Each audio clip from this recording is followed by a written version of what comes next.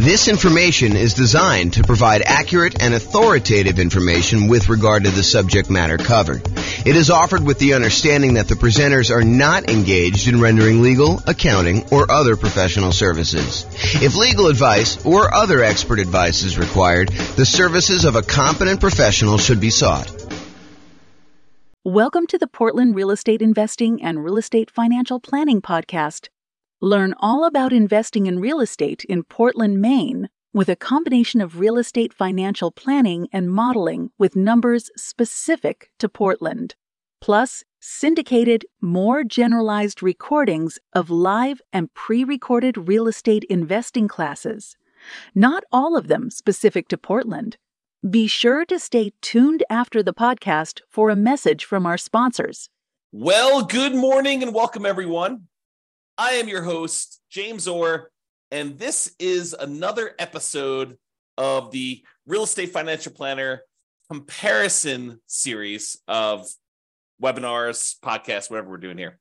So today tries to address the question that people have of, should I buy an owner-occupant property or should I keep renting myself if I am trying to achieve financial independence or I'm trying to maximize my net worth?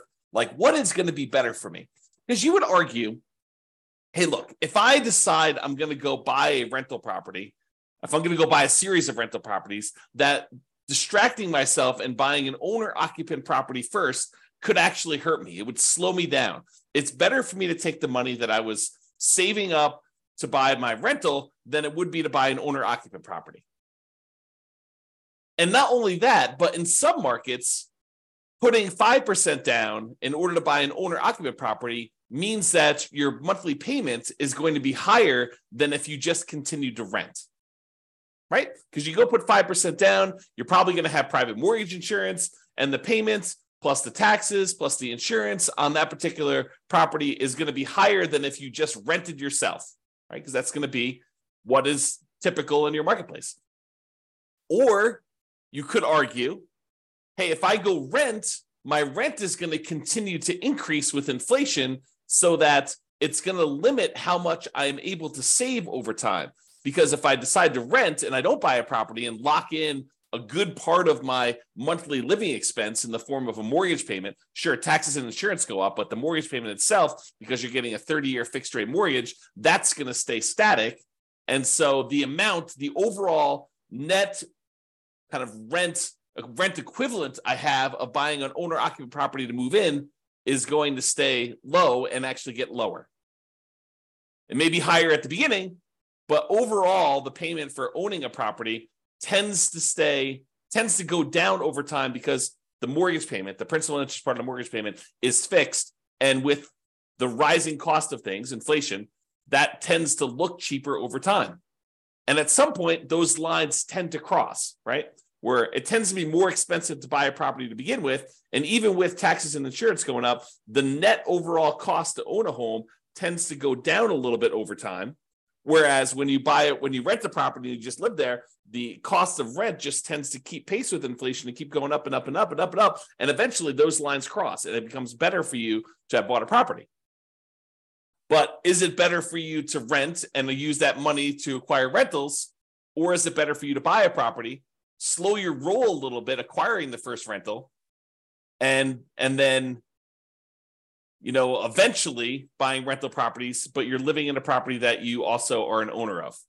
And then there's the whole discussion of eventually the property that you're living in, if you go and you buy one, you no longer have a mortgage on it at all, which then even reduces what you need in order to be considered financially independent. If you were earning $10,000, if you were spending $10,000 a month on all your expenses and $2,000 a month of that was your mortgage payment, well, eventually when your mortgage payment goes away, you no longer need to achieve $10,000 a month in passive income from your investments in order to be considered financially independent. Instead, now, because your mortgage payment is paid off and you no longer have that $2,000 a month mortgage payment, you really only need $8,000 a month to be considered financially independent.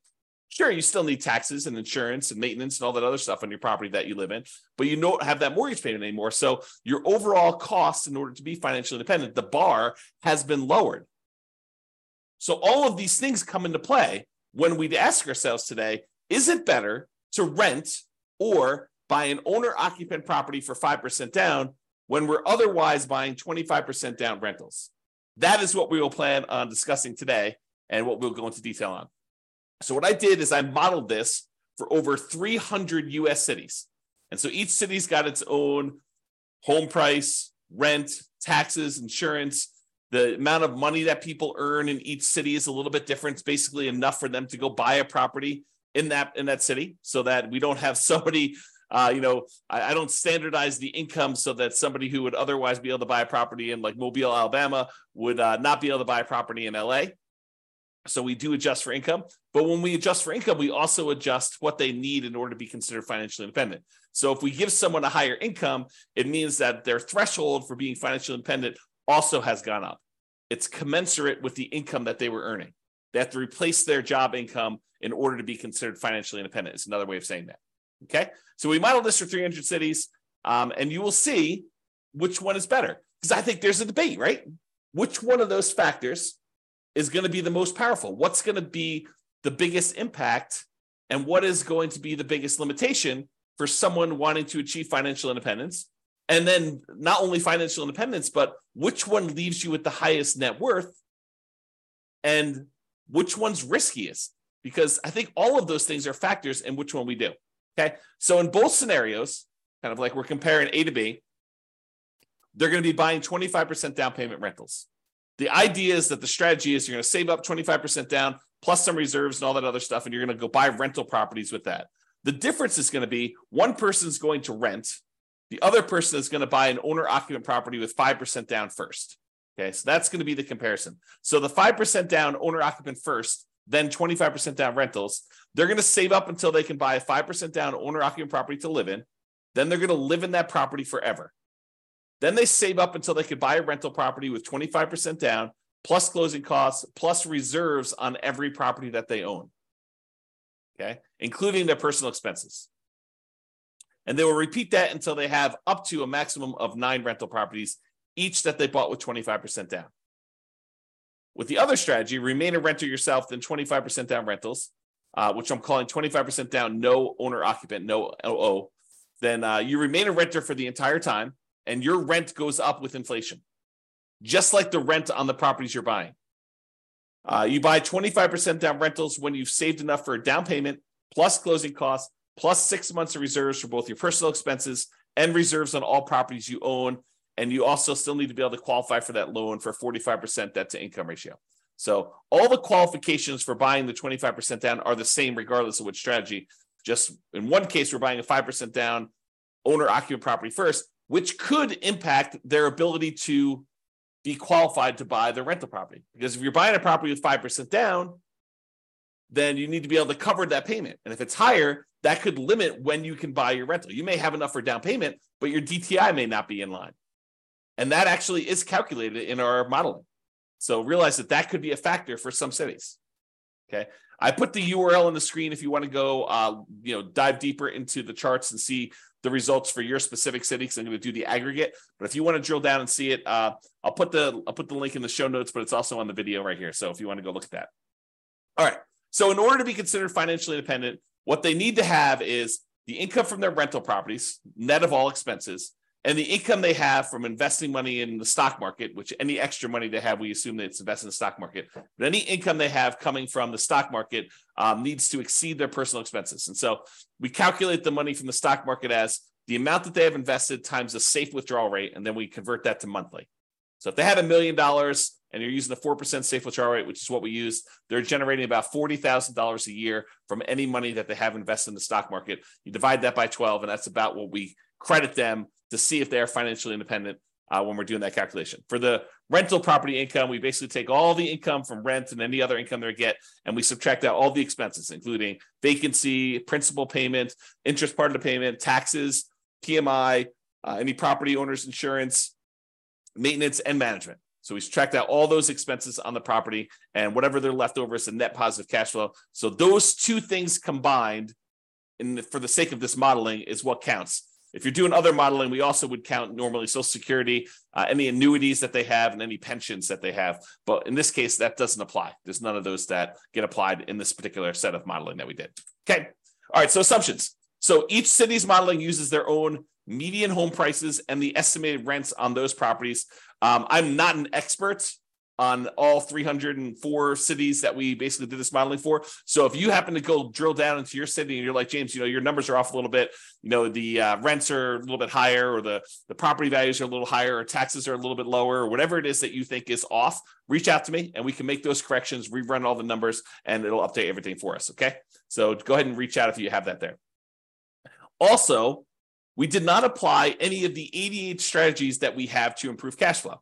Kind of known for these 88 strategies that we have for massively improving cash flow on rental properties. And we did not apply any of those strategies at all. So this is sort of just like out of the box, not optimized strategies. Okay. Now, the job income, as I mentioned, does vary based on the city so that they can afford a property in that market. But we do consider that to determine whether they are financially independent, because they have to replace that job income. So for those who much is given, the amount that they're earning from income, much is also expected.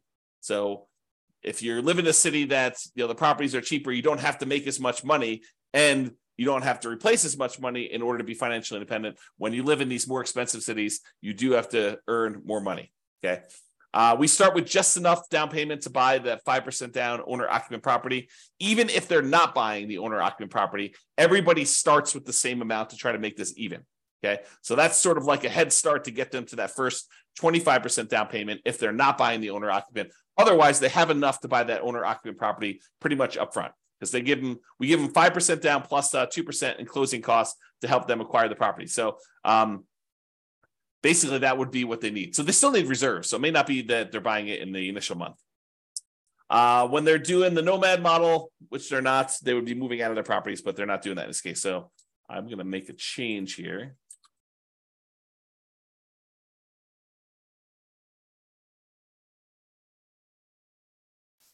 All right.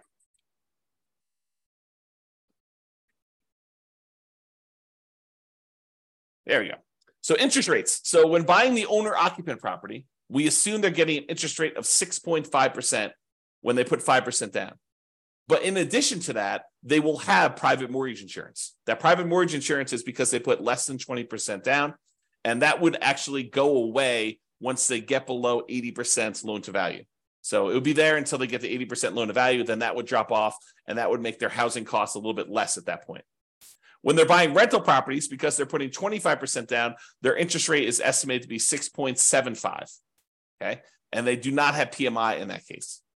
When they have any extra money that they have while they're waiting to do stuff with it, would be invested in the stock market, and they're earning 7% on their stock market investments. And I modeled this out for 100 years. If you want to see all my assumptions, you can go to realestatefinancialplanner.com/model, pick your city or pick one of the special reports and drill down. You can see all the assumptions I use for my modeling. All right, so let's get to it. So financial independence achieved. So which one do you think is going to be better? Is it going to be better for someone to actually buy an owner-occupant property, move in, live there, and then start saving up to buy 25% down properties? Or is it going to be better for them to just remain a renter, start saving up for their 25% down properties, and do that strategy?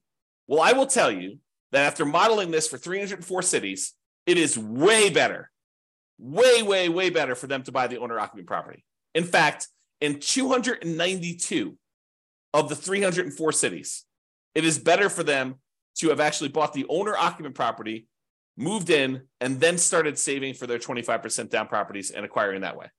Buying that owner-occupant property made a huge difference.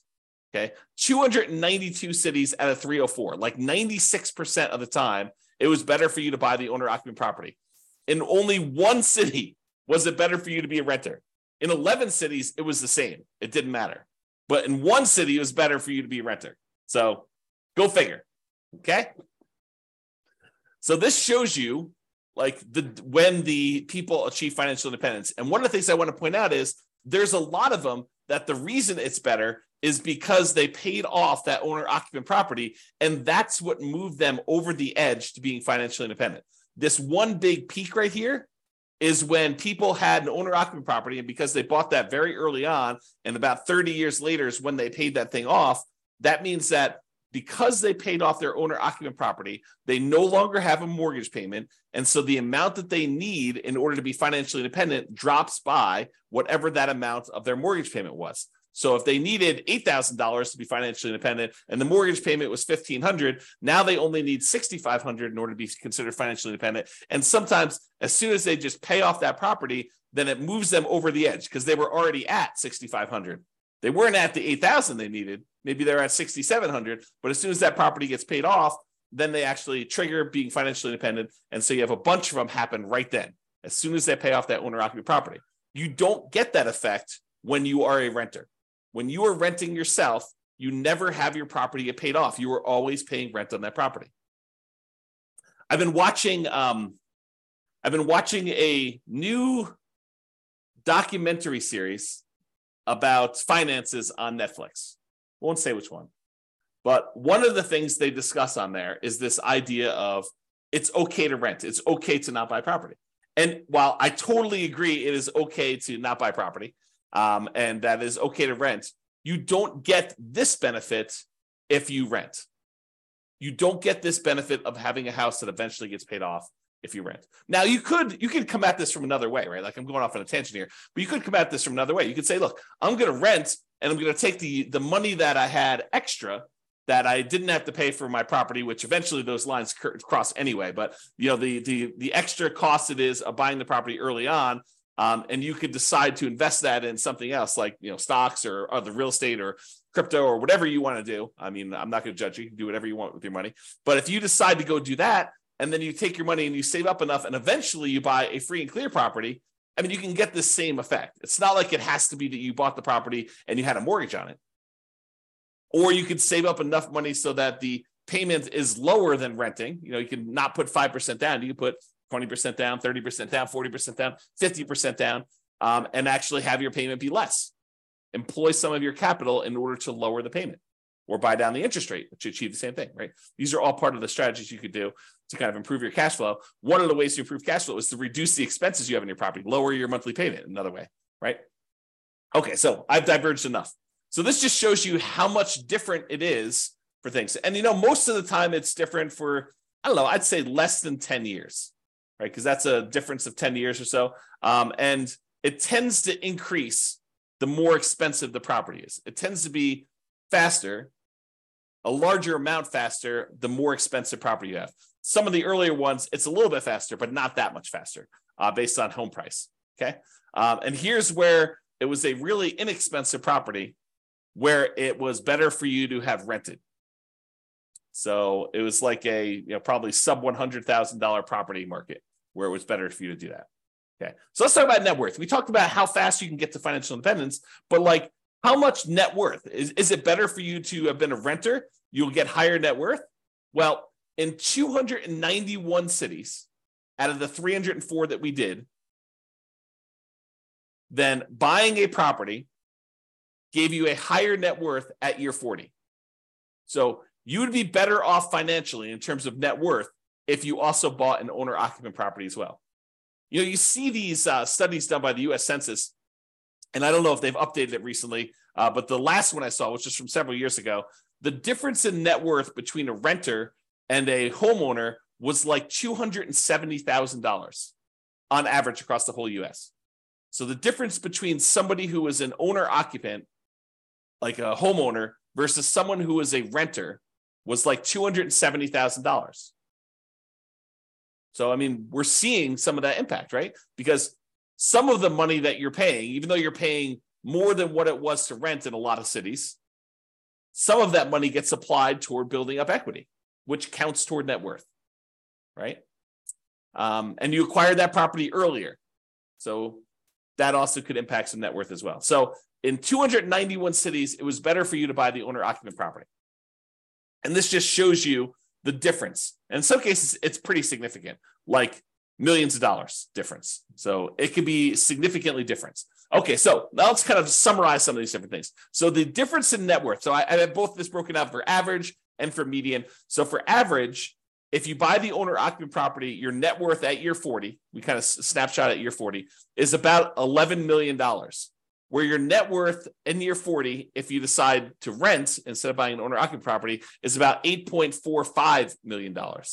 That's a difference of $2.6 million on average, or about 23.6% better for you to go buy an owner-occupant property. And that's on average. On median, it's a little bit closer.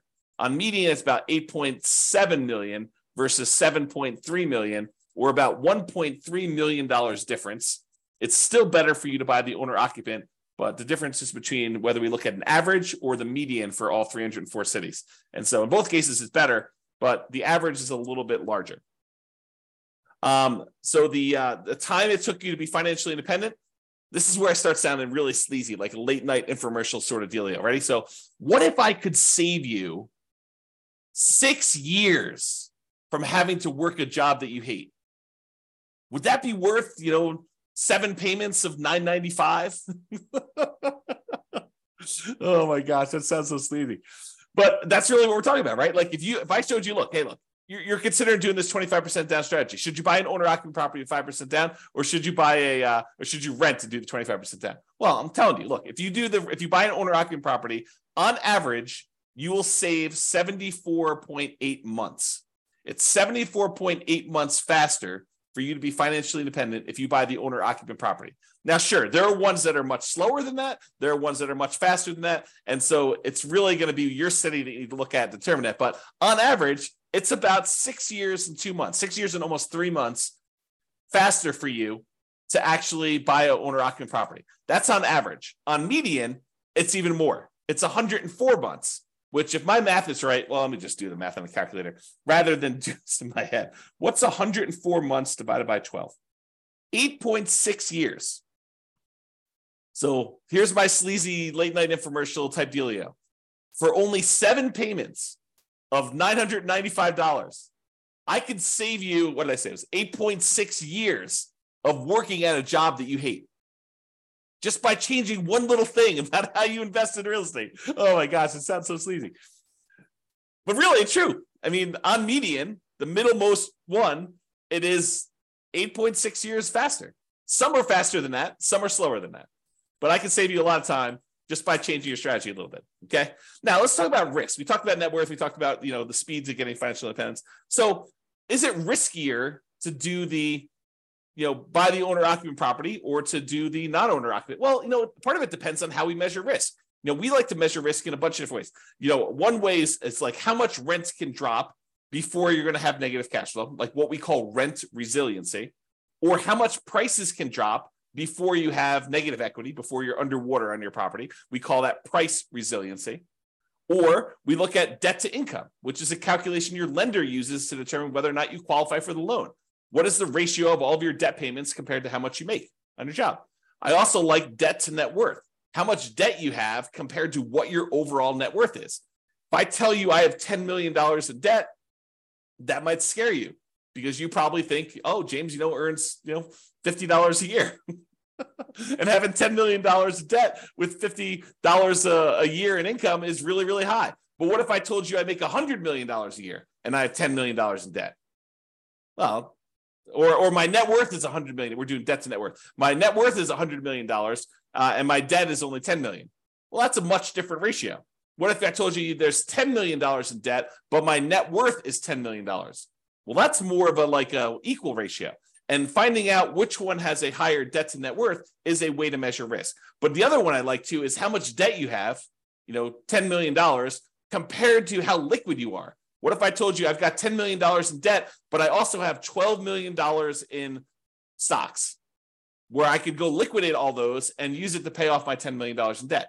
Well, that's one level of risk. What if I told you I had $10 million in debt, but I only had $50,000 in my savings account? Well, that's a little scarier, right? And so these measures of risk, including the number of months of reserves you have, right? You like to think about, hey, look, I want to have 6 months of reserves before I go buy my rental property. Well, we can also measure it in number of months, right? You can figure out how much all the expenses are in order to maintain your rental properties and your personal expenses, stuff like that. And then we could say, okay, it cost me whatever it is, $12,000 to kind of run my household and all my rental properties if I was getting no income coming in from my rentals. Well, how many increments of $12,000 do I have? If you have $36,000, you have 3 months of reserves for your whole thing. Well, if you had, what did I say? It was $12,000. If you have $120,000, you have 12 months of reserves. Okay. So we can measure all these different measures of risk. And so when we look at it, the average and the median change a little bit depending on which one you're looking at. But overall, I would say that buying an owner-occupant property is probably a little bit less risky. In terms of rent resiliency, it's a little bit better than renting. In terms of total price resiliency, looks like the renting is a little bit better there, but it's a small amount, 2% better. When you talk about debt to income, your debt to income is a little bit better when you have the owner-occupant property. Okay, it's a little bit higher when you don't buy the owner-occupant property. And it probably is because it takes longer to buy the properties. And so that could have an impact too. And these risks, they can change over time, right? Like we could do a snapshot of what the risk looks like, for the first 5 years. We could do a snapshot of what the risk looks like for the next 5 years or year 7 or whatever we want to do. But this is showing you the risk over the entire 100-year period, which if you have a really long period of very low risk situation, then that could be outweighed by, very risky stuff early on. So it's deceptive to look at this. I think you need to really drill down and look at this, but at least we give you a measure to look at risk, right? In terms of debt to income, a little bit better for you to buy the owner occupant in this case. And for the debt to net worth, a little bit better for you to have rented in that case. And debt to account balance, it's a little bit better for you to have bought the owner occupant. And then for months of reserves, it was way better for you to actually buy the owner occupant property because eventually that thing gets paid off and some of your expenses go down. So I think that that's a major factor in what's going on there. All right. So as I mentioned a couple times throughout here, you could apply all the 88 strategies that we have to improve cash flow to get these numbers to look better, right? At least for the rental side of things. Now, we've basically been using median price properties and what rent might be on each one of those properties. You should be able to choose and do better than this, right? I think if you do any type of effort in finding and selecting properties and applying any of these 88 strategies, you should be able to do better than what I've shown on here. And as I mentioned, if you're an expert in your market and you think my numbers are wrong, please do reach out so we can update those so that they get better for everybody. So in conclusion, in our current market conditions, our current prices, our current interest rates, our current rents, and it is May 15th, 2023 when I'm doing this, and I'll do updates over time. I'm trying to do one of these classes a week as part of a series. But we'll kind of go through all the different comparisons we've got, and then we'll come back and revisit and update things. And the website will get updated as I rerun numbers, because once I update prices and interest rates and things like that, I rerun everything. And so if you're visiting these charts on the website after this video, they may be different. They're likely to be different because prices and interest rates and everything else changes, which changes everything. Okay. So in our current market conditions, current price, current interest rate, current rents in about 304 US markets using what I would consider to be less than ideal median price and rents on properties, buying an owner-occupant property when you would otherwise be buying 25% down rentals is a faster path to financial independence in 292 of 304 cities, about 96% of the cities. Okay. And for net worth, buying an owner-occupant property first also gives you a higher net worth in 291 of the 304 cities, about 95.7% of them. The market does matter a little bit, but in general, you should probably buy an owner-occupant property. That is what the conclusion should be, okay? It is best if you look closer at your specific market and apply as many of the 88 cash flow improving strategies as practically possible to improve on your implementation. Again, go check out the realestateFinancialPlanner.com/model to be able to see all the details.